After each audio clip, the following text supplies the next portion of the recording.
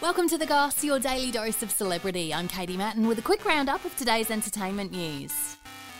It's Tuesday, the 4th of October, 2022. The Goss. The Goss. The Goss. The Goss. The Goss. The Goss.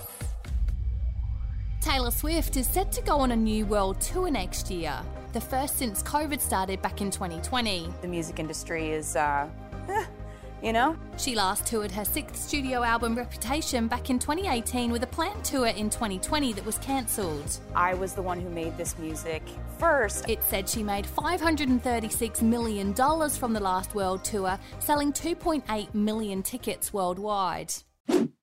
Kim Kardashian has released a line of bras to her Skims collection that were apparently 3 years in the making. It's like a pinch me moment. She claims they're the most comfortable bras you'll ever wear, with some styles already sold out. It's a lot of hard work. According to Forbes magazine, Kim makes $600 million per year from Skims, with the company valued at $4.9 billion.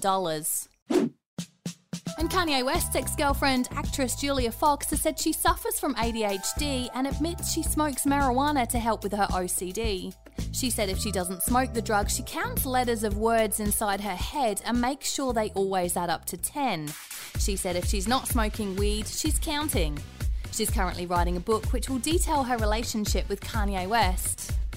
Follow us, like, rate and subscribe wherever you get your podcasts, and that's The Goss for today. See you again tomorrow. A Podshape production.